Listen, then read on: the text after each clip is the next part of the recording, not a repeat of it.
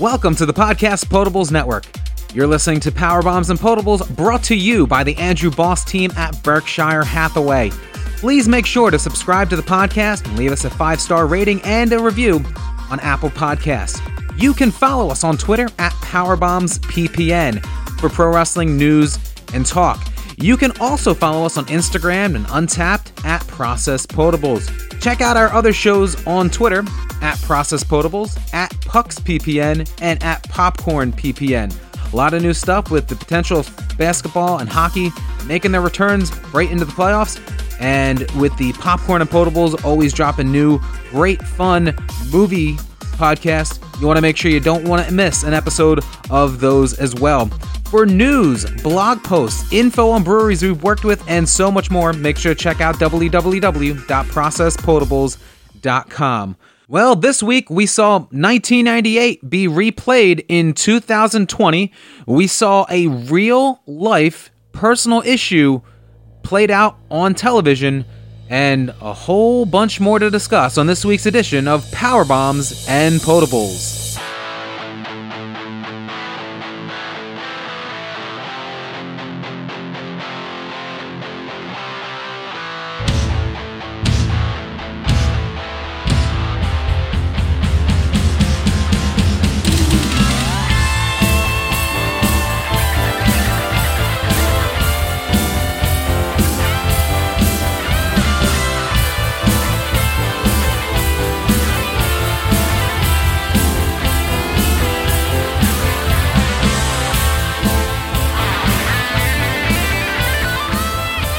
Welcome to this week's edition of Power Bombs and Potables. My name is Corey Oates, your host every single week as we break down the good, the bad, and the questionable, that is, of professional wrestling every single week. Before we start off, we know what we do with those news of the week. We started off with this week's Quick Sips. And for this week's Quick Sips, I dug really deep into the fridge. So right now in my hand, I am drinking a DC Brau Penn Quarter Porter. Now I took a trip down to Washington, D.C.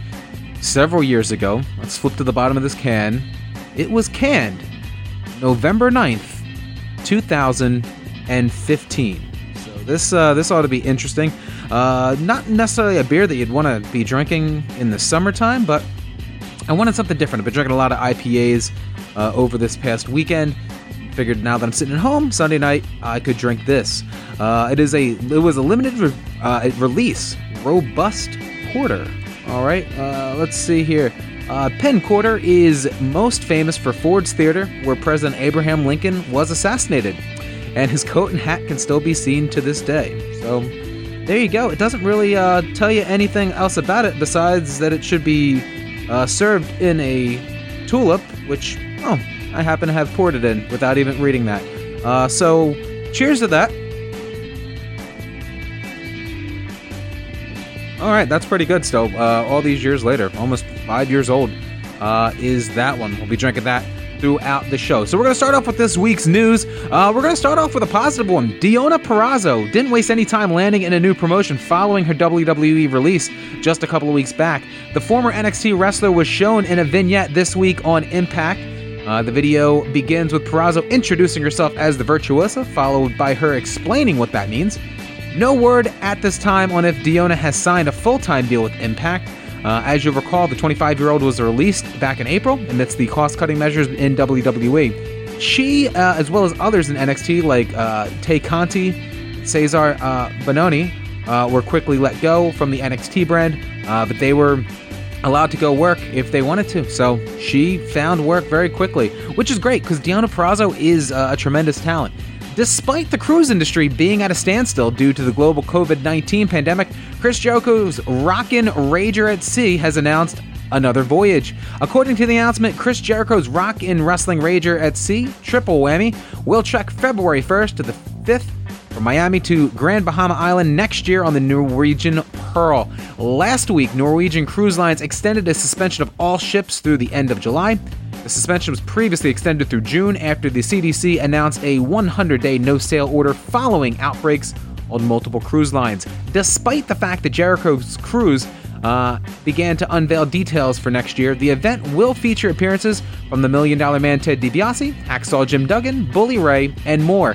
Comedian Brad Williams has been announced as the official cruise host, and former WWE Women's Champion Candice Michelle will be the guest cruise director. Jericho's band Fozzy and Christian rock band Stryper, one of my favorites, are set to perform along with other wrestling matches, most likely a full AEW show like this past year. Unlike last year where it was taped, this year should be live, they announced. I recall Cody saying that. Podcast recordings, comedy shows, and more. This cruise is also scheduled to feature paranormal activities, whatever that means. According to the Wrestling Observer, WWE SmackDown writer Chris DeJoseph was released from WWE on Friday. According to PW Insider, DeJoseph was at the WWE SmackDown tapings earlier this week and had even received a promotion within the last week or so. The release isn't related to any of the COVID-19 inspired cutbacks. Something else had to have happened here. Now, DeJoseph had been working as the lead writer on SmackDown under executive director Bruce Pritchard. The firing was said to have been due to inappropriate conduct and remarks he made during a backstage WWE meeting. As of this moment, there is no details on the alleged remarks or conduct. Whatever it was, it must have pissed off Vince McMahon to the point where he needed to be let go. DeJoseph had been working under SmackDown executive director Bruce Pritchard. McMahon was the person, apparently, that made this decision to fire Chris DeJoseph, and he was said to have been irate over DeJoseph exhibiting, quote-unquote, highly unprofessional behavior. According to people who work closely with DeJoseph, he was struggling to maintain and keep up with the company's grueling work schedule. DeJoseph made his return last December, starting with the TLC pay-per-view. Many casual fans will remember his on-screen character from back in the mid-2000s, Big Dick Johnson. The dispute between WWE and the WWE Hall of Famer Ric Flair over the Man trademark is done. The two sides came to an agreement where Flair sold all rights to the trademarks, which there were two, back on May the 18th, which he had tried to register in August of 2019. Flair had done after WWE had marketed Becky Lynch as being the Man, was when he put those trademarks through. At this time, he felt he should be paid accordingly for WWE exploiting them to promote Lynch. Flair recently signed a new deal with the WWE. Drew Gulak is already back with WWE. Gulak's contract initially expired a couple of weeks ago, and he spent some time as a free agent, but was able to later come to new agreements with the company. Per a report from the Wrestling Observer newsletter, Gulak's new contract is a multi-year deal. Dave Meltzer added that Gulak was contacted for dates, but turned them down, meaning that clearly he knew where he was going, which was back with the WWE. Also with the Wrestling Observer, they reported that Nigel McGuinness was one of the talents that was furloughed by WWE last month. Last month obviously saw the releases of several wrestlers, producers, referees, and more. It should be noted that many of the NXT releases were not announced and only discovered later, such as Rachel Evers or Rachel Ellering. Furloughed employees could be brought back, so Nigel may not be gone permanently, but if you have noticed in recent weeks, the NXT announce team has had Tom Phillips in the place where Nigel McGuinness used to be. Ring of Honor has announced on Monday, Memorial Day, that they have agreed to a new contract with Flip Gordon, who has signed a multi-year deal to remain with the company. The signing was first announced on the premiere edition of ROH Week by Week. Gordon said, "Ring of Honor has been my home for the last 3 years, and I'm very excited to say that I'm not going anywhere for years and years to come. Because the Mercenary has signed a new multi-million-dollar deal," Gordon said. "Now it's time to go win some ROH gold." So Gordon, who's ridiculously agile, has his background in amateur wrestling, mixed martial arts, and gymnastics. He's come a long way from his pro wrestling debut in a short amount of time. He started back in 2017, just spending about 2 years on the independent circuit. He had a rookie year that was very impressive. He was the ROH Breakout Star of the Year 2018. That year, Gordon got the better of Bully Ray in a great feud, which even went through and had a stop at the original All In pay-per-view that took place several years ago now at this point. And he won the initial Sea of Honor tournament on the first Chris Jericho cruise by defeating Silas Young, Marty Scurll, and Dalton Castle, as well as Jay Briscoe, to win that tournament. And that's it for this week's Quick Sips. Raw comes to us live on the air to present Fights on Ice. Well, we say that because if you look at this place, well, they have completely covered up the guardrails several feet high with plexiglass. It almost looks like a hockey rink. But behind that plexiglass is several NXT talent scattered in the crowd.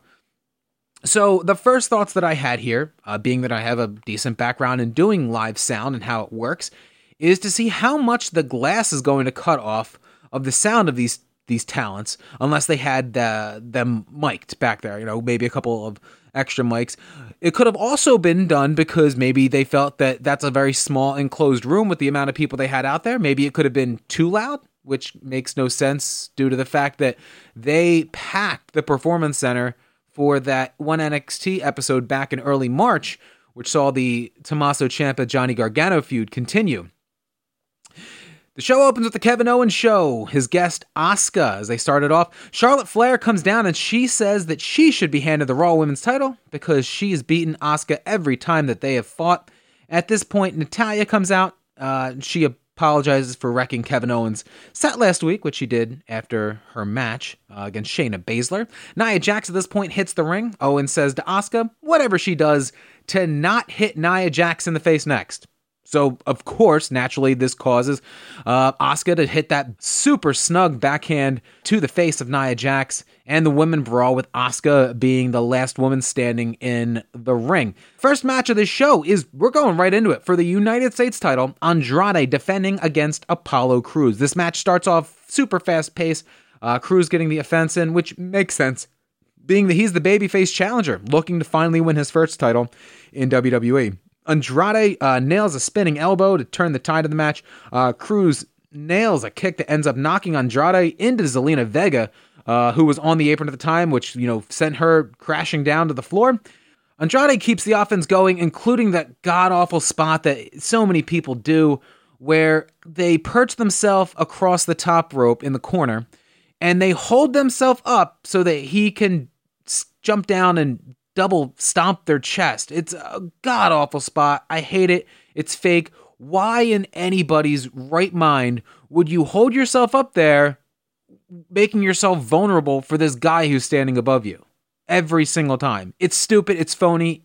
Just stop doing it. I don't care if it's one of his spots. Do something else with a double stomp. All right, moving on. Apollo Crews hits a press slam and a standing moonsault and a standing shooting star press. Apollo Crews is your new United States champion. Not something that I don't think a lot of people saw was going to happen, but, good for Apollo Crews. What this says to me, really, is that Andrade is going to be the next contender for Drew McIntyre, which, I don't know, kind of makes me already feel that he might. We'll get to that later in this show. All right, so all I can say is when you eventually get to Andrade and Drew, as long as these two can have NXT-style matches that they had, and not like the one they had a few weeks back on Raw, that would, be great. I'd prefer that. Speaking of Drew McIntyre, he's tonight's guest on MVP's VIP Lounge. Drew comes out to the ring and immediately destroys the set, which has pretty much been his thing for contract signings and anything else, because he always says that he knows how these things end. So he assumes, obviously, Lashley's going to come out here. He's bound to make an appearance at some point. MVP assured him that there would be no ambush, reminded Drew that how he tried to be a friend during their last VIP Lounge segment before WrestleMania. MVP says that when McIntyre hit him with a Claymore, it made him realize that Drew would become champion, and he wanted to play a role in him losing that title to Lashley. Drew reminds us that he beat Brock Lesnar in under 5 minutes at WrestleMania, which I hate the idea of the fact that this had to get brought up. All people remember at this point is that Drew won the match and he won the belt. Why do you need to bring up the fact that he won in 5 minutes? Because when Drew and Lashley go 12-15 in 2 weeks, what's that going to say about Brock, who this company has put millions of dollars into in the last 10 years? And he's going to be back eventually. It's just foolish. Doesn't need to be done. Eventually, as you'd imagine, Lashley hits the ring. Before he makes it, Drew hits MVP with a Claymore, and Lashley just pulls MVP out of the ring. Angel Garza, Kevin Owens are going to have a match here. This match starts when Garza attacks Owens during Owens' entrance by taking out his knee, which was the story they told for the entire match. In the end, I'm sure, which was another shock tonight, Angel Garza hits the wing clipper to get the clean win over Kevin Owens. So they're putting stock into some of these young guys, but the problem is how far is the ceiling going to be for them? Time is going to tell with how they use them, how they book them. We'll see. They need stars. They need them badly. There were several spots throughout this show with Seth Rollins as he's holding the mask of Rey Mysterio. For what it's worth, they're advertising the retirement of Rey Mysterio on Raw tomorrow night. Well, tonight, depending on when you're listening to this episode. Of course, that will be hosted by Seth Rollins, so you can only assume how real that's going to be. Aleister Black, Humberto Carrillo team up tonight to honor Rey Mysterio to take on Murphy and Seth Rollins. Well, not Seth Rollins, but his newest disciple, Austin Theory. Now, I'll say this. Humberto Carrillo does absolutely nothing for me. He's a classic situation of a guy that was brought up by WWE, got a big win over, I believe it was AJ Styles, a couple of months back. And ever since then, this guy has just been used to get good matches out of the same three guys and never, ever gets a win. Thus, why should I even give a shit when this guy is on my TV? The fast forward instantly gets activated when this guy's on my screen.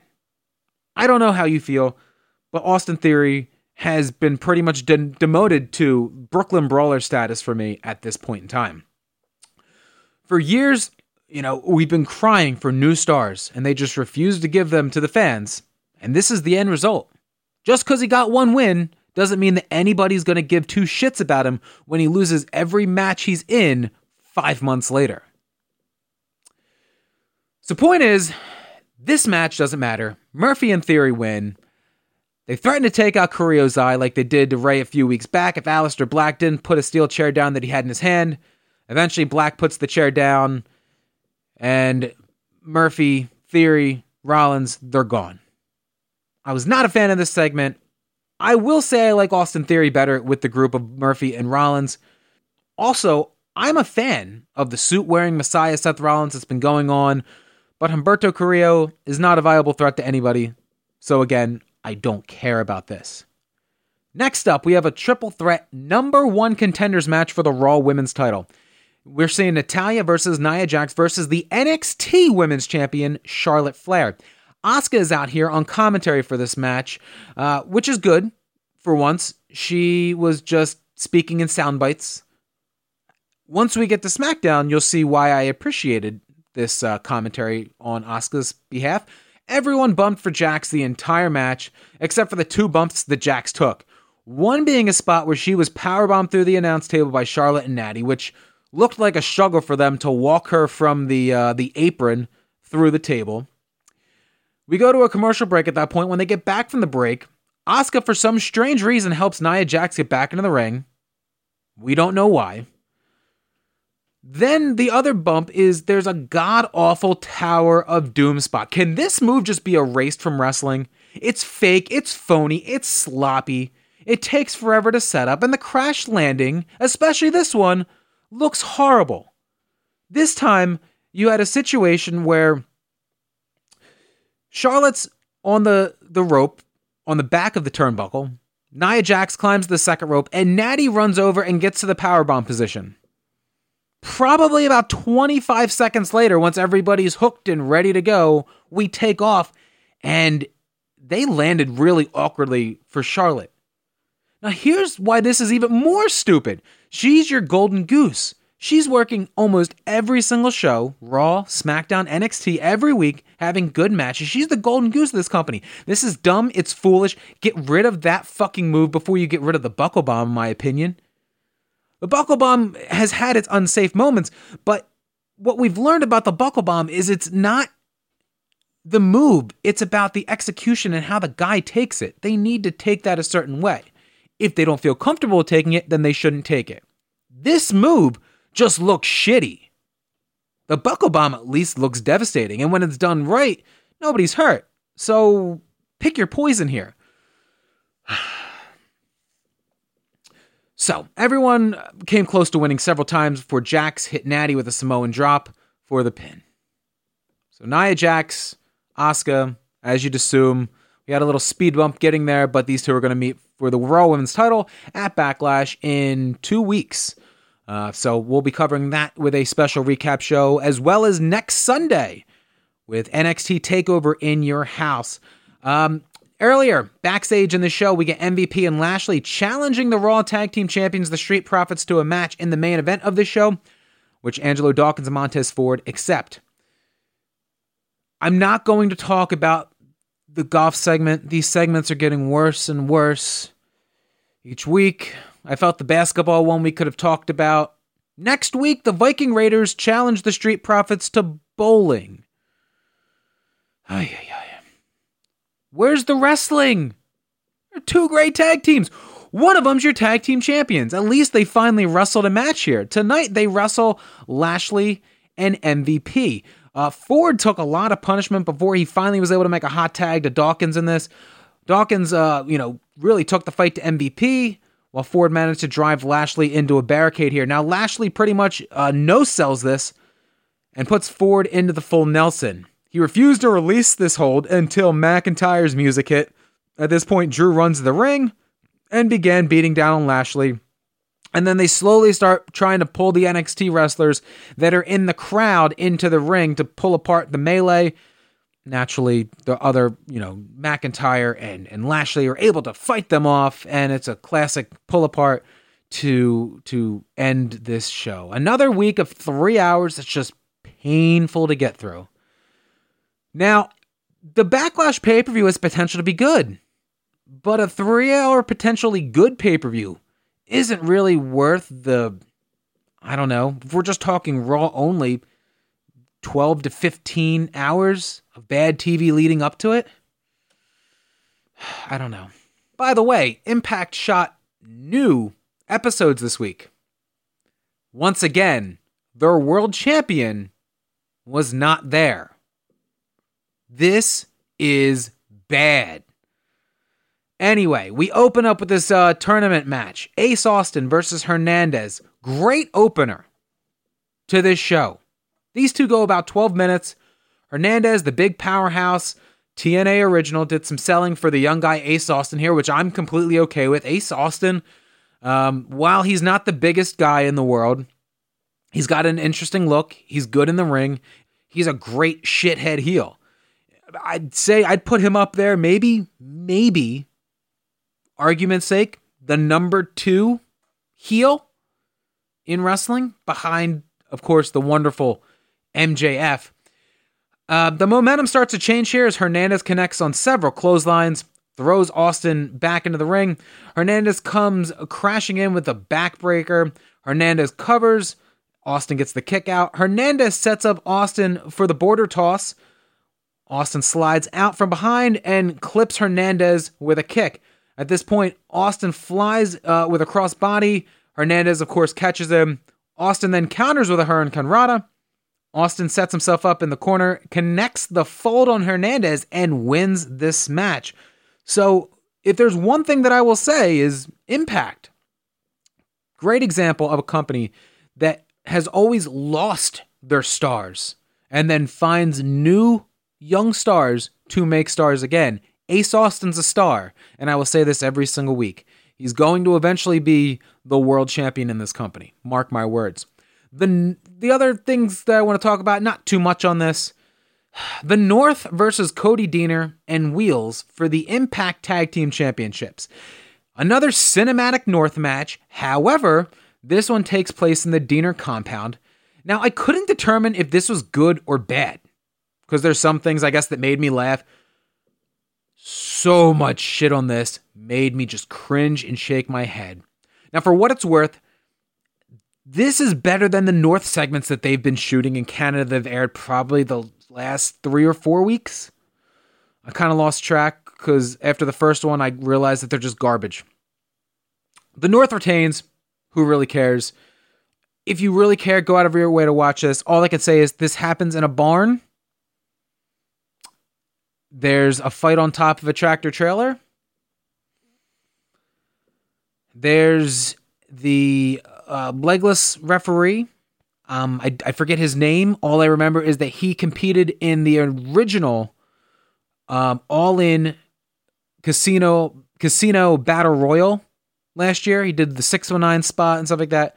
He's the referee here. And he ends up getting a couple of licks in, and then they beat him up, and it just... All right, I determined it wasn't good. It fucking sucked. But if you're looking for something to really pick apart, watch that. Main event on this show, Michael Elgin versus Trey. This match went about 26 minutes. Now, this is the other match in the number one contenders title tournament. The winner of this will face Ace Austin for that shot against Tessa Blanchard that I'm assuming isn't going to happen for 3 years. A lot of near falls in this match between these two. The finish comes as Elgin goes to hit the Elgin bomb. Sami Callihan's ICU logo pops up on the screen. And then Trey rolls up Elgin, who's distracted, to get the win. Another week, another roll up to protect someone. Good match, flat ending. Mr. Austin, why are you here? Because I'm sick and tired of seeing Mike Tyson. He comes in, he's shaking everybody's hands, making friends with all the WWF superstars, and it's made me so damn sick I've been in the back throwing up.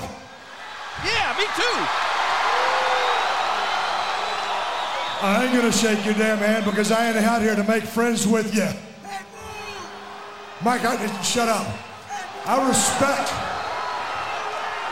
respect what you've done in the boxing world, but Jesus Christ, son, when you step in this ring, you're messing with Stone Cold Steve Austin, and that's something you don't do.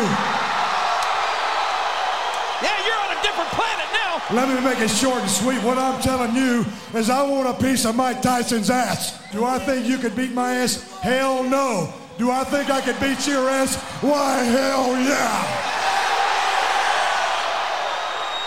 I don't know how good your hearing is, but if you don't understand what I'm saying, I always got a little bit of sign language, so here's to you. Whoa! Whoa, here we go! Here we go! Tyson Austin! Tyson Austin! All hell is broken loose! It has hit the fan! My God! Austin and Tyson have hooked it up! Mike Tyson and Stone Cold Steve Austin! I told you it was going to happen! I knew it would happen! Tyson wants Austin! Austin wants Tyson!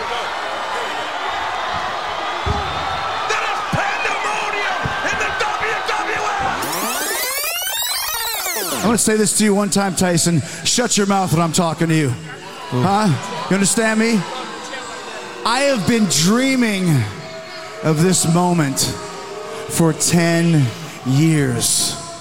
You turned on me. You looked me in the eye and said I could trust you, and then you turned on me and you knocked me out. Because you're a sucker, man. You deserve that, man, because you were wrong. You stole the championship.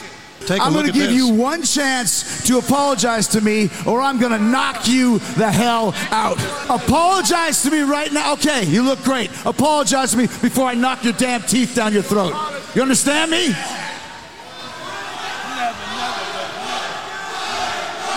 Don't hold your breath, Le Champion. Oh, Jericho! Oh, no! Slugging Tyson! Tyson trying to look at right hand on Belfort by Jericho! My God, all hell is breaking loose! All hell is breaking loose here! The locker room is empty to restrain Chris Jericho and Iron Mike Tyson. Fighting the inner circle. My God, our guests, Mike Tyson and company, are raising hell as a fight in the ring. Look at Hager trying to get him some. Cody trying to restrain Tyson. It's a damn street warfare here. Jericho struck the first blow, and Tyson didn't take too kindly with it. This has completely broken down. So much to dissect here. As you just heard, we're going to get to that. AEW starts off this week with a 6-man tag match. the Young Bucks and Matt Hardy versus the Private Party and Joey Janela. Now, before the match, we get a pre-taped backstage vignette where the Bucks tell Matt that they don't want broken Matt Hardy. And Matt walks off screen. He comes back in as Team Extreme Matt Hardy. They don't want that either. Then they essentially get jobber purple tights Matt Hardy from like 19... Well, it's weird because he's supposed to be jobber Matt Hardy from the early 90s, but he's wearing tights from the mid-2000s. So yeah, I don't see how you want jobber Hardy, but I don't know. It was fun to at least get them to do this vignette. I enjoyed the vignette, but I didn't enjoy why they were doing this. Fucking makes no sense. Shit. So, Private Party. A lot less sloppy here than they were on the pay-per-view a couple of nights prior. Joey Janela, still garbage. I appreciate Matt Hardy here, calling himself a spot monkey. He hits a moonsault across all three of them. There's a spot where the Bucks jump the guardrail and go after the Butcher and the Blade. The Bucks hit Cassidy with more bang for your buck and finish with the win. Mark Quinn legit appeared to have gotten injured during this match. After the match, he gets helped to the back by Matt Hardy. No update on his condition or if it's just a work. So at this point, the ring clears except for the Bucks, who now get attacked by the Butcher and Blade on the receipt. Now, just like we did a couple weeks ago with Cody, we hear a car coming, but this time it's not Cody. It's Cash Wheeler and Dax Harwood. Not the Revival, not the Revolt, just FTR, which they claim stands for fuck the rest. All right. They're here. They hit the ring with the intention to take out the Bucks, but they turn and take out the Butcher and the Blade. All right. This is a fun moment. They hit the Arn and Tully spike pile driver. I love it. There's actually a fun video that surfaced online of all these classic 80s tag team finishers that they've hit over the years where it'll play the original one and then them. These guys are great, and people have said it, and I think they're going to finally get the opportunity to do it. I know that a couple weeks back talking to Dan, he just said that these guys didn't do it for him on the microphone. Maybe they're going to have the chance to do it here. Prove him wrong. Prove him wrong. There you go. So, next up, we're going to get Brian Cage, who wins a squash match. They've announced the match for him and Mox for the AEW World title at Fyter Fest, which we still don't have a date for. So, in the meantime, just feed people to Cage. So, well done. This is a great example of that. Quick really showed off the stuff that Brian Cage can do. If you've never seen him, he's super athletic and very quick for a jacked up guy like he is. Now, I was watching the first part of this show with my brother, who's watched wrestling just as long as I have. He just hasn't seen any of his stuff. I watched a lot of his stuff in Impact and other appearances that he's made. So I'm very familiar with Brian Cage and know what he's capable of doing. So I'm excited for the opportunity for him to now shine on an even bigger stage. That stage being AEW.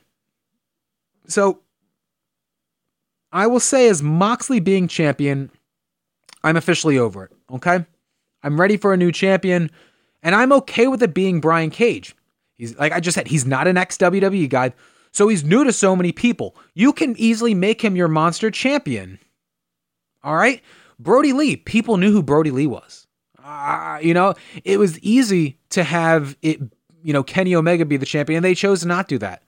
So you have a guy who looks like a star, who looks like a badass that nobody really knows.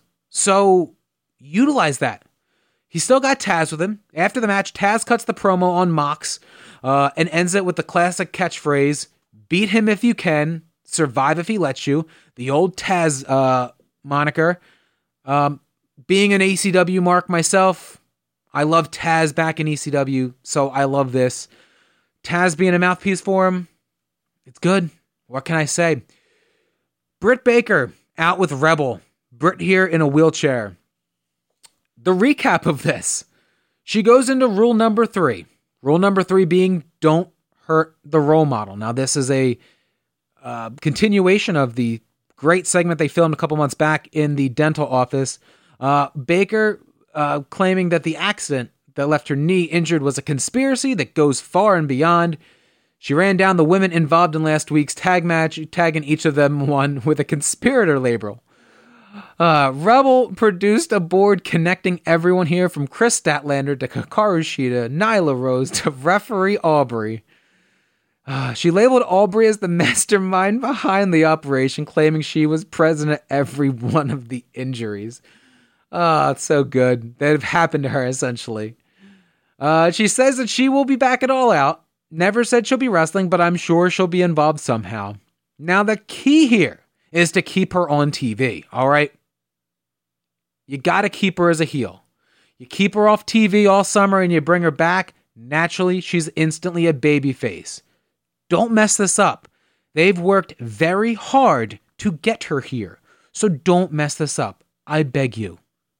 Next up, Cody out here with Tony Schiavone for a promo in the ring. Cody won the TNT title last Saturday night at Double or Nothing. Here he is to let us know that the title, the TNT title, is going to be defended every week and will be an open challenge to the locker room. I'm fine with this. Everyone seems to have good matches with Cody, some better than others, but it's going to be good. I think that we're going to see some interesting matches as long as we're not getting pay-per-view matches with Joey Janela every week. I'm probably good with this. They're in safe hands with Cody, in my opinion. Well, Kip Sabian and Jimmy Havoc defeated SCU. I hate this. I hate them. We're not going to talk about it. Up next, Battle Royal, the winner to earn a shot at the TNT Championship next week on Dynamite. Yep, so we just said that this is going to be an open challenge. So the first open challenge, well, it's predetermined from a Battle Royal. What the fuck is this shit? Jurassic Express, Luther, Christopher Daniels, Sonny Kiss, Brandon Cutler, Peter Avalon, Colt Cabana, Billy Gunn, Wardlow, and MJF made up the field for this Battle Royal. Before the match, Orange Cassidy was on his way to the ring. He's also a part of this. I forgot to mention that. But he gets attacked outside by Santana Ortiz before making it to the ring because they were mad that he walked through an Inner Circle promo earlier in the night. The majority of this Battle Royal was just MJF in the corner with Wardlow fighting off people to protect him. I loved this. He can do no wrong. I will say that every week. Colt Cabana gets eliminated and is frustrated. Walks over to the corner and takes the flyer to join Dark Order after it. Now, Colt Cabana can wrestle. Not always a fan of the comedy shit he's done over the years, but he can have good wrestling matches. We all know this.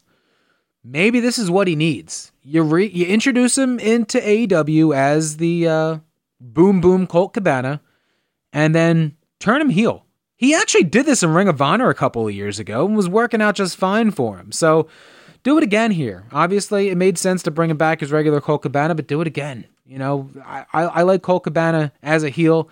He's done it very recently, and it worked out well for him. Eventually, Orange Cassidy rolls into the ring. At this point, we're down to a few wrestlers by the time he finally makes it there. Cassidy and Jungle Boy eliminate MJF and Wardlow, so we're down to Cassidy and Jungle Boy. Jungle Boy goes on to win this with a head scissors that eliminated Orange Cassidy. So next week, he's going to get a match against Cody for the TNT Championship. Jungle Boy's been on a hell of a roll, and he's having great matches, so I'm looking forward to this one next week. Who knows?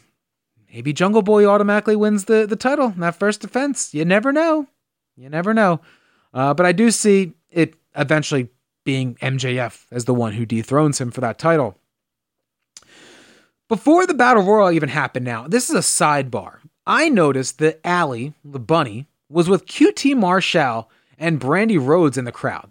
Now, they separate the heels and the baby faces on either side of the crowd. They've been doing this the whole time. So at this point, I went to our Twitter, @PowerbombsPPN, and asked why this was.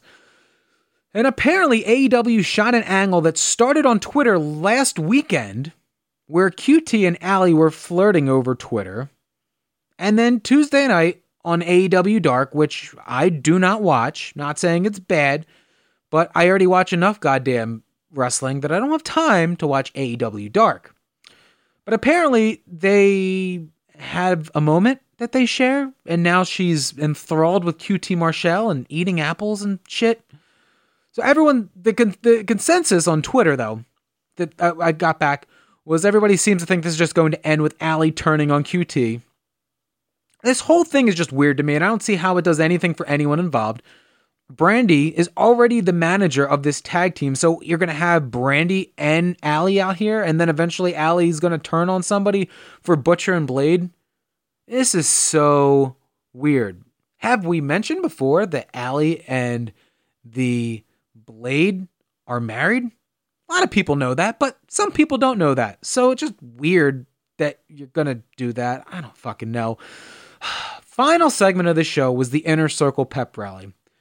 They're led to the ring by the Jaguars cheerleaders and drumline, with special appearance by Vicky Guerrero, who, I got a chuckle out of this. She's, for as cringeworthy as she was in the mid-2000s, I appreciate her because she's good at being hated. And she knows it. She knows she's got an annoying voice, so she pushes it even further. So kudos to her. Congratulations. I love it. Chris Jericho ensures fans here that the group here, the Inner Circle, would band together and come together stronger than ever. Sammy Guevara hands out participation trophies to everyone. Santana hands out his quote-unquote New Yorkian basket, which had everything from a pair of Timbs for Jack Swagger, Jake Hager, that is, and for Jericho, a framed photo of Mark Anthony. Jericho gave Sammy a scooter so that he didn't have to use a crutch anymore. So now there he is with the one leg scooting around the ring. Jake Hager now reads a poem. And then Sammy eventually grabs the mic and then asks Jericho what he really wants. To which Jericho says, "What I really want is Mike Tyson's head on a platter." He hasn't forgotten what Tyson did to him on January 11th, 2010 on a Monday night. At the top of this segment, you heard the clip, and here's where it all comes from. Mike Tyson comes out with his crew, a posse, or thugs, as Jericho kept referring to them as, which had UFC star Henry Cueto, Vitor Belfort, and others alongside of Tyson. Now, Jericho tried to control this, but it quickly went off the rails. And I'm not saying the end result. The segment went off the rails. Mike Tyson here, as Jericho's trying to pretty much shut him up so he can get his shit out onto the air, because at this point we're running out of TV time. Tyson's tearing his shirt off and it's getting stuck as he's pulling it over his head. He's hitting the double buys on Jericho, getting in his face. Jericho, to shut him up, says, "Oh yeah, you got a nice physique," something along those lines, which leads to eventually that classic pushing, pull apart between Jericho and Tyson. This show was tremendous until 9:57, and then it went downhill for me very quickly at this moment. This was done for the media attention. But you could have done it in so many different ways. You could have had Tyson out there in an in-ring interview and then had Jericho come out, cut a promo on him, or just have somebody attack him from behind. Do something than literally the same spot that they did 22 years ago, which, for what it's worth, swayed the ratings, but you have to take into consideration 6 months prior to that, Mike Tyson was 31 years old, I believe, and 6 months prior, he had bit the ear of Evander Holyfield, and that was the talk of the world. He was banned from boxing, so he can't box. Well, we'll bring him into wrestling. He was controversial at the time. Now, here we are 22 years later, and you could say that, yeah, he's more of a pop icon now. He's had great cameos in most of the Hangover movies and so many other things. But I guess recently, he started to pop back up. He's gotten in a lot of great shape. A couple years ago, he was showing he was a little heavy. Now he's jacked, abs. He's been training, and all these rumors are coming out that he is looking to maybe have some sparring fights, have some exhibition fights. But no matter what, people, just like when you see a Tito Ortiz fight, that he is way past his money-making days, but he's a name that you remember from great fights from years past. Mike Tyson is an icon, one of the top draws from the 1980s, somewhat from the 90s, but here he comes out. You could easily put this on pay-per-view, and sparring or not, that name Mike Tyson, people are going to tune in for one, to see him get embarrassed and get his ass kicked, or to see if he still has it. In this situation, that's the only momentum that they have using with this. But shoot a different angle. So this is some extra stuff I normally wouldn't talk about, but I'm really invested in talking about how I didn't like this. Now, Jericho did an interview with ESPN's Mark Raimondi. Jericho said, it's a WWE angle? No, it's a Chris Jericho angle. He says, I was there. I don't just wash away my entire 19-year history with WWE. That's ludicrous. Anybody criticizing that this was a WWE angle and we brought it over here, this is my life, it's my story. For those who recall, obviously, Jericho and Tyson teamed up to take on Triple H and Shawn Michaels on an episode of Raw in 2010. This was back when they had the guest general manager every single week. Tyson ends up turning on Jericho and knocked him out in the middle of the ring and aligned himself with DX. Jericho's character claims that he still harbors a grudge after all these years, and this week on Dynamite, he asked Tyson to apologize, which led to the altercation and programming leading into this happen. Now, obviously, the first thing is I'm guessing that Tyson's sticking around somehow. Now, as for how the segment played out, Jericho said that he and AEW just let Tyson go. He said, I know what to expect. A guy like him, he's a firecracker. He's a loose cannon as an entertainer, as a performer. You don't give Mike Tyson a script. You don't rehearse something with Mike Tyson. You just go out there. He's going to do whatever the fuck he wants to, and no matter what, and that's cool. I have 30 years of being in the ring, and I can guide that. Regarding the future, Jericho thinks the possibilities are endless, and everybody involved is open to it. He goes on to say, obviously the idea is to do something more. That's the thought process. I think between both parties, what it is at this moment, we're thinking and discussing. Look, Chris Jericho versus Mike Tyson in a wrestling match and a street fight and a boxing match would be big, he added. Jericho, by the sounds of it, is more than willing to enter Tyson's world. He says, I know how to box. I would win fights on my own against people of my skill level. So if that's what he wants to do, that works too. Whatever he feels comfortable with, I can make it good. That's what I do for a living. That's what I've done for 30 years. Okay. Even with that being said, nothing of what my criticism is about the fact that they harked off this storyline from 10 years ago. I sat down this afternoon and I played the Stone Cold pull apart with him from 1998 for my girlfriend who has never seen that. And I told her to not comment on it. Then I quick put on the ending segment from AEW this week. And then I asked her her thoughts. And her first comments were, they were literally the same thing. Now, this is somebody who doesn't watch wrestling, doesn't like wrestling, will at every turn break my balls about it in all fun. But there is all the proof that I need. You put those two things side to side and they're the same point. With all the creative minds that they have over there, they couldn't have come up with something better, is my issue with this entire segment. We'll obviously see where this goes forward. You have a thought, you have a comment on the way you think this should be handled? Let me know. Please, I beg you. At PowerbombsPPN on the Twitter. Let me know. I want to hear what you have to think about Mike Tyson and Chris Jericho, what they could do going forward, and how they booked this past week on Dynamite. Okay, after that, I need a sip of this beer.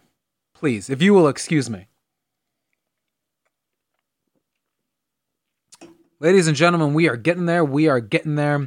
Sidebar, Process Potables put out a brand new episode 2 days ago. So Saturday, it's a great one. Take the time to hit that download, subscribe button to all of our podcasts. This week, we should be getting, I believe, a possible bonus episode of Popcorn and Potables. You can follow them at Popcorn PPN on Twitter. They just put out a second episode this past week discussing the greatest Batmans, Jokers.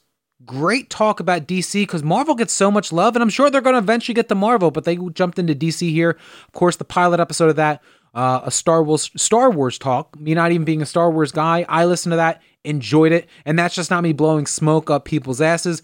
The host, Mike and Mary, do a great job of being compelling about it, really letting you know, and it's great talk there. Of course, basketball's possibly coming back very shortly. Hockey talks about that coming back very shortly. Pucks and Potables. Episode 1 happened a couple months back, and then things stopped. Episode 2 should be dropping very soon. So be on the lookout to subscribe to that. Okay, on to NXT, the other show from Wednesday nights. It starts off hot with the Cruiserweight title tournament, Group A action.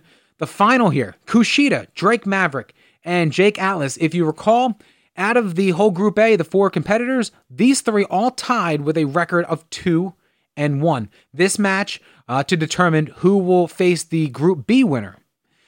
Kushida ends up leading a majority of the offense in this match, as you'd assume. The finish comes when Kushida locks in the Sakuraba lock on Jake Atlas in the middle of the ring. All right. At this point, Drake Maverick crawls over and drapes his arm over Atlas and gets a 3 count for the win. More and more. Is it a work? Are they using the momentum to naturally progress the storyline a way that they didn't originally plan on? After the commercial, they show that Jake Atlas actually tapped out on the 2 count. But Drake Maverick, at this point, being the babyface, says that he wants to get the definitive win, but Kushida tells Drake to take the win and go for the title, as his career is essentially on the line here if he doesn't win this title. He tells Kushida that he will be the first to get the shot at the title if he wins. Solid babyface storyline. I'm okay with it. I liked it. Great start to this TV show. Shotzi Blackheart, Raquel Gonzalez. First, can somebody please explain to me, take the time to explain to me, Shotzi Blackheart? I don't get what she's supposed to be. She drives this mini tank to the ring. It looks stupid. It's goofy. She seems unstable. They say that she's punk rock. I'm confused every time I see her. Can somebody just explain to me what she's supposed to be? I'd appreciate that. At Powerbombs PPN on Twitter. Dakota Kai comes out and steals the mini tank. Tegan Nox comes out, which causes Candice LeRae to confront Nox after Nox had a part in a Keith Lee Mia Yim mockery video of the dinner table videos that Gargano and LeRae had been doing over the last couple of weeks. Little retaliation after last week. Somehow Tegan Nox was like the person that brought them champagne or something in there. So because of that, now Candice LeRae's mad at Tegan Nox. Sweet. So while all the fun's happening here, Gonzalez hits a one-arm powerbomb onto Shotzi Blackheart to win the match. And then after this, Candice challenges Mia Yim to a match next week.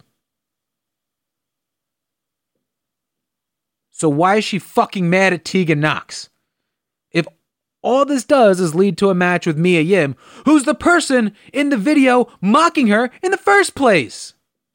Fucking goddamn it. Why? It made no sense to me. Why did you need to do that? Fucking come up with something better. Jesus Christ here. Rhea Ripley and Io Shirai as a team here versus Charlotte Flair and a partner of her choosing who ends up being Chelsea Green, which, fuck it, I'm cool with. I think that they think that Chelsea Green's going to be a pretty decent star in that division, so good. Nothing better than putting her with Charlotte Flair. Rhea, I love this in the beginning. They start off with Chelsea and Rhea in the ring. Rhea wants nothing to do with Chelsea. She wants Charlotte. Chelsea wouldn't tag out and started getting an upper hand on her. After the first time when Rhea kind of throws her aside, Chelsea starts, ducking out of the way and starting to frustrate Rhea. Good stuff in the beginning here. The finish came When Io Shirai went for a springboard dropkick, Chelsea Green pushed Charlotte out of the way, took the bullet for her, which gave Charlotte the opportunity to roll up Shirai for the win here. Keep track of that word. After NXT goes off the air, however, this happens. Yeah, over here, Mackenzie, here's the deal. The reality is, did the Robert Stone brand come through, or did the Robert Stone brand come through? I mean, Charlotte Flair, Chelsea Green, one team. Who could pull that off? The Queen and the Princess teaming together. Only the Robert Stone brand could do such a thing. Am I right, Chelsea? You're right. And ever since signing with the Robert Stone brand, it's worked. We've worked. After tonight, Chelsea Green is the hottest she's ever been. That's why you're fired. Bing, bang, boom, Chelsea, you're fired too. Wait. So yeah, I don't know what this means for the Robert Stone brand. Maybe they're just bailing on it. Maybe he's gonna wrestle. I don't know. I thought that they were a decent fit. They just didn't have time to really let the legs grow on it. So who knows what that means for Chelsea or for the Robert Stone character going forward. Tommaso Ciampa wins in a squash match here against Leon Ruff, as Scarlett on the stage looked on the whole time, which leads to a Karrion Kross promo on the screen after the match.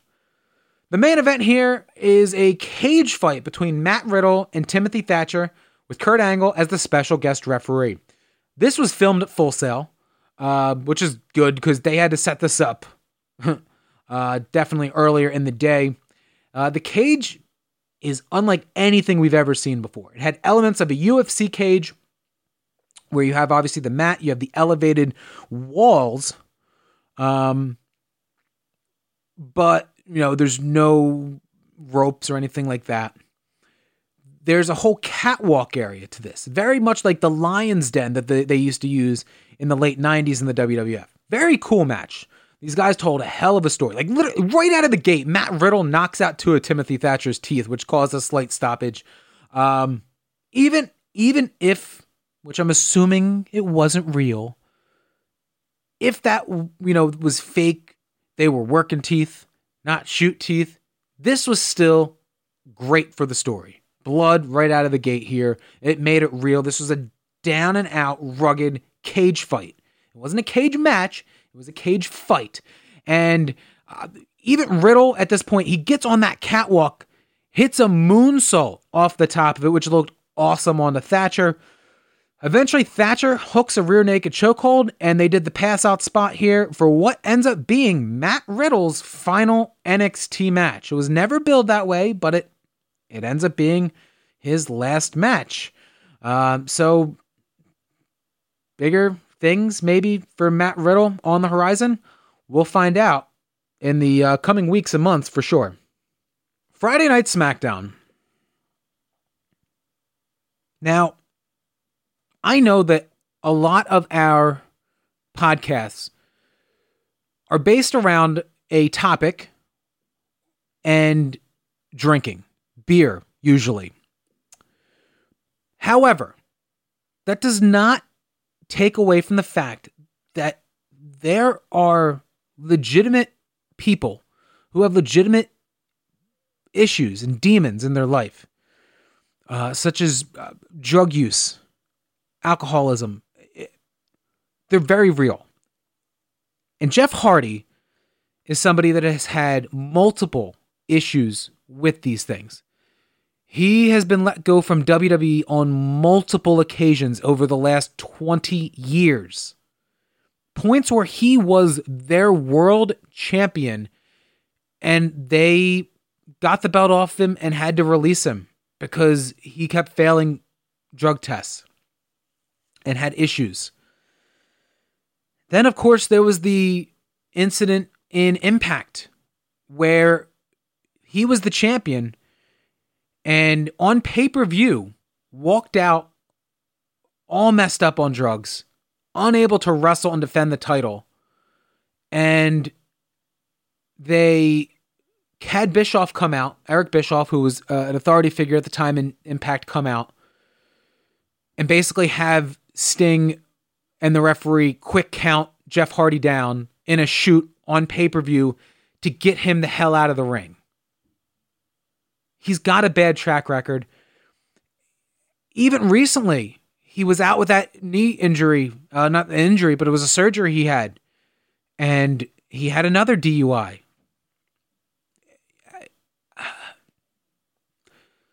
SmackDown starts off this week. And we open up outside the Performance Center. Renee Young's out there. And they're shooting it like it's live, like a live newscast. And Elias is on the ground right outside of a car that's pulled up on a curb with the hood popped up and looks like it. The story they're telling is that Elias was struck by someone in a car who they were told was wearing all black, got out of the car and just took off running. And they open, the police are investigating this car. He picks up a bottle of alcohol of some form. I didn't even see what it was, and he smells it. And then they're messing around in the visor, and a piece of paper comes out, and then they say, "Oh, this car belongs to Jeff Hardy." And they flip over to the other side of the parking lot, and there's Braun Strowman, and he's all distraught because he can't believe that this happened. And then all these cops and referees run down behind this tractor trailer and find Jeff Hardy in bushes. And they're telling him that he smells like alcohol, and they arrest him right on the spot. Yeah. Bringing real life problems onto your fucking TV show isn't funny. It's not entertaining, and it's fucking classless. This guy has dealt with these demons. He's put it out there. He's gone to rehabs and he has done things, but sometimes they can't overcome them, no matter how hard they want to. Why would you find it appropriate to even ask him to do this?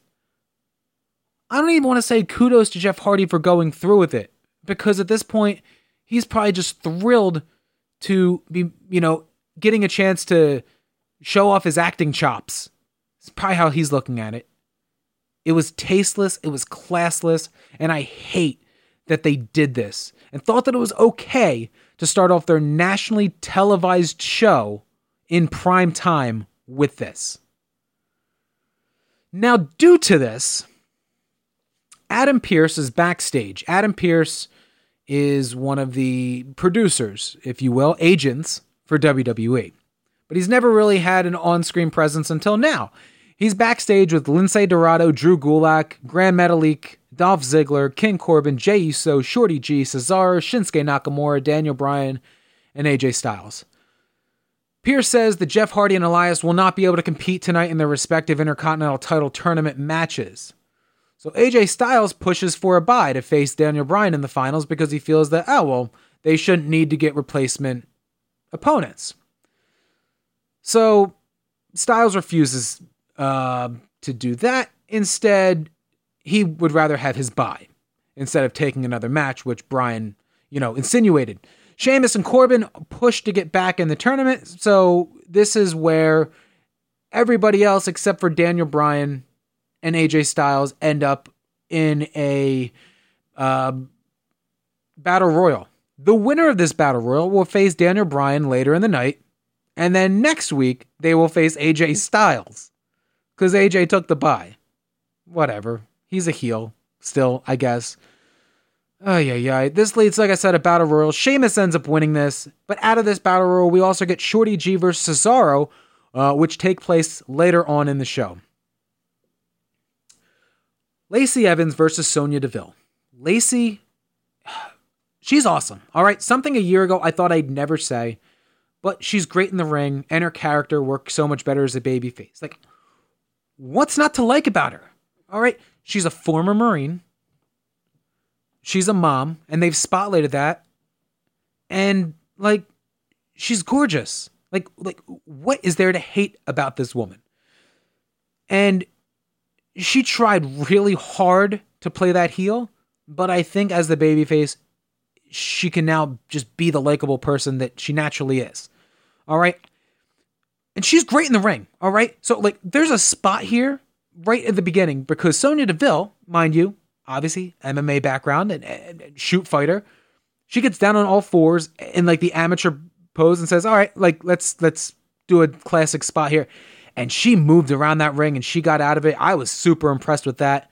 You know, I don't know all the traditional wrestling positions, but it was entertaining to see somebody that you wouldn't expect to be able to do that against a shoot fighter.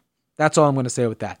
I'm almost mad that they didn't pull the trigger a couple months back to give Lacey that title when she was really growing momentum, but whatever. I'm sure they're finally going to get that belt on her. Either way, Lacey ends up winning this match. All right. Moment of bliss here with Nikki and Alexa with the New Day. It gets interrupted by Bayley and Sasha, which leads us to an impromptu Sasha and Alexa match. Now, Sasha not only talked on the show for the first time, but she's out here wrestling in track pants and sneakers, which I'm not saying is anything wrong, but it's kind of maybe she's starting to slowly change. I don't know. Back to what I said earlier in this program. We get this match, but tonight we get Bayley and Bayley and Nikki Cross on our commentary.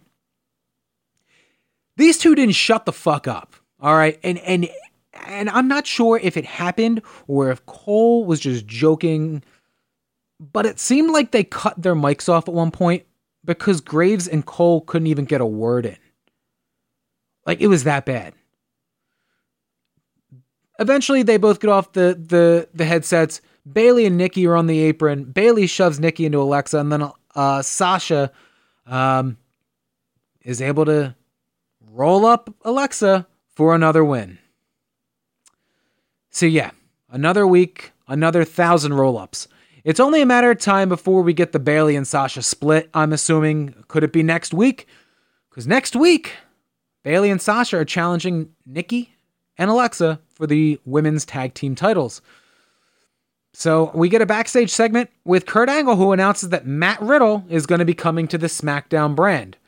So we'll see what they do with him. I'm sure that, they'll find a way to work him in with the enhancement matches and build him up to a feud. I honestly can't think of who they would put the first feud with. Something tells me it'll be King Corbin. And I don't know what to say about that. I'm not saying that Corbin's bad. I'm actually a fan of Corbin. I think Corbin does some good stuff. But it seems like they throw everybody to Corbin, and they never give Corbin a chance to actually really seem like he's a legitimate threat to people. Cesaro and Shorty G had a match. Shorty G wins. I miss Chad Gable. Just being Chad Gable. That was great stuff. I loved it. I miss American Alpha. Interesting, though. We did get a Jason Jordan cameo helping the officers carry Jeff Hardy to the police car earlier in this episode. Anyhow, Intercontinental title tournament. Well, to face AJ Styles next week. Daniel Bryan, Sheamus, our main event. These two always have great matches, it seems. There was a crowd, like I said, for all the shows this week, there was a crowd. The crowd definitely helped the energy that these guys needed to have a match and work through the motions and the spots that they needed to, timing-wise. I told you, it really helps. AEW does the same thing, but, the same thing. The wrestlers get it. The baby faces cheer for the baby faces like they should, so it's not, the crowd trying to sabotage it with who they like. I'm a fan of this.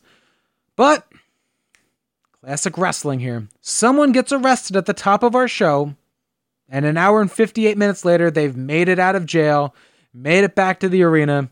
Here comes Jeff Hardy. Hits the distraction, which causes Bryan to hit a running knee for the win. Again, this was classless, and I was not a fan of it. I don't care who thought of it and who okayed it and that Jeff Hardy was okay with it. I feel that when it's that serious of a deal, like Jey Uso, why don't you go after the Uso? It might have been Jey, it might be Jimmy, I'm not sure. One of them that's had the couple of DUI. Maybe with him. I think honestly he just likes to, party a little bit when he's driving. But he's had 2 incidents, and Jeff Hardy's had multiple documented things, which has caused so many situations to the point where he couldn't even leave the country at one point. He used to have to get written off of TNA TV every single December or early January so that they could do the entire 2-month UK run without him and then bring him back because he couldn't even leave the country. Ridiculous. All right. So again, let me know what you think about that. Let me know what you thought about the Chris Jericho, Mike Tyson stuff at Powerbombs PPN on the Twitter. Like all of our shows, give us a follow. Hit us with that gimmick 5-star rating on Apple Podcasts. For us, we are Powerbombs and Potables. Of course, Processed Potables, Pucks and Potables, and Popcorn and Potables. Until next week, again, I'm not sure. I think what we're going to end up doing is just a super long episode for you where we will do a full group recap of the NXT In Your House show, plus the recap of wrestling for the week that was next week. Until then, everybody, have a great week. And I say this every week, but I really mean it after this weekend. Everybody, stay safe, but most importantly, stay over.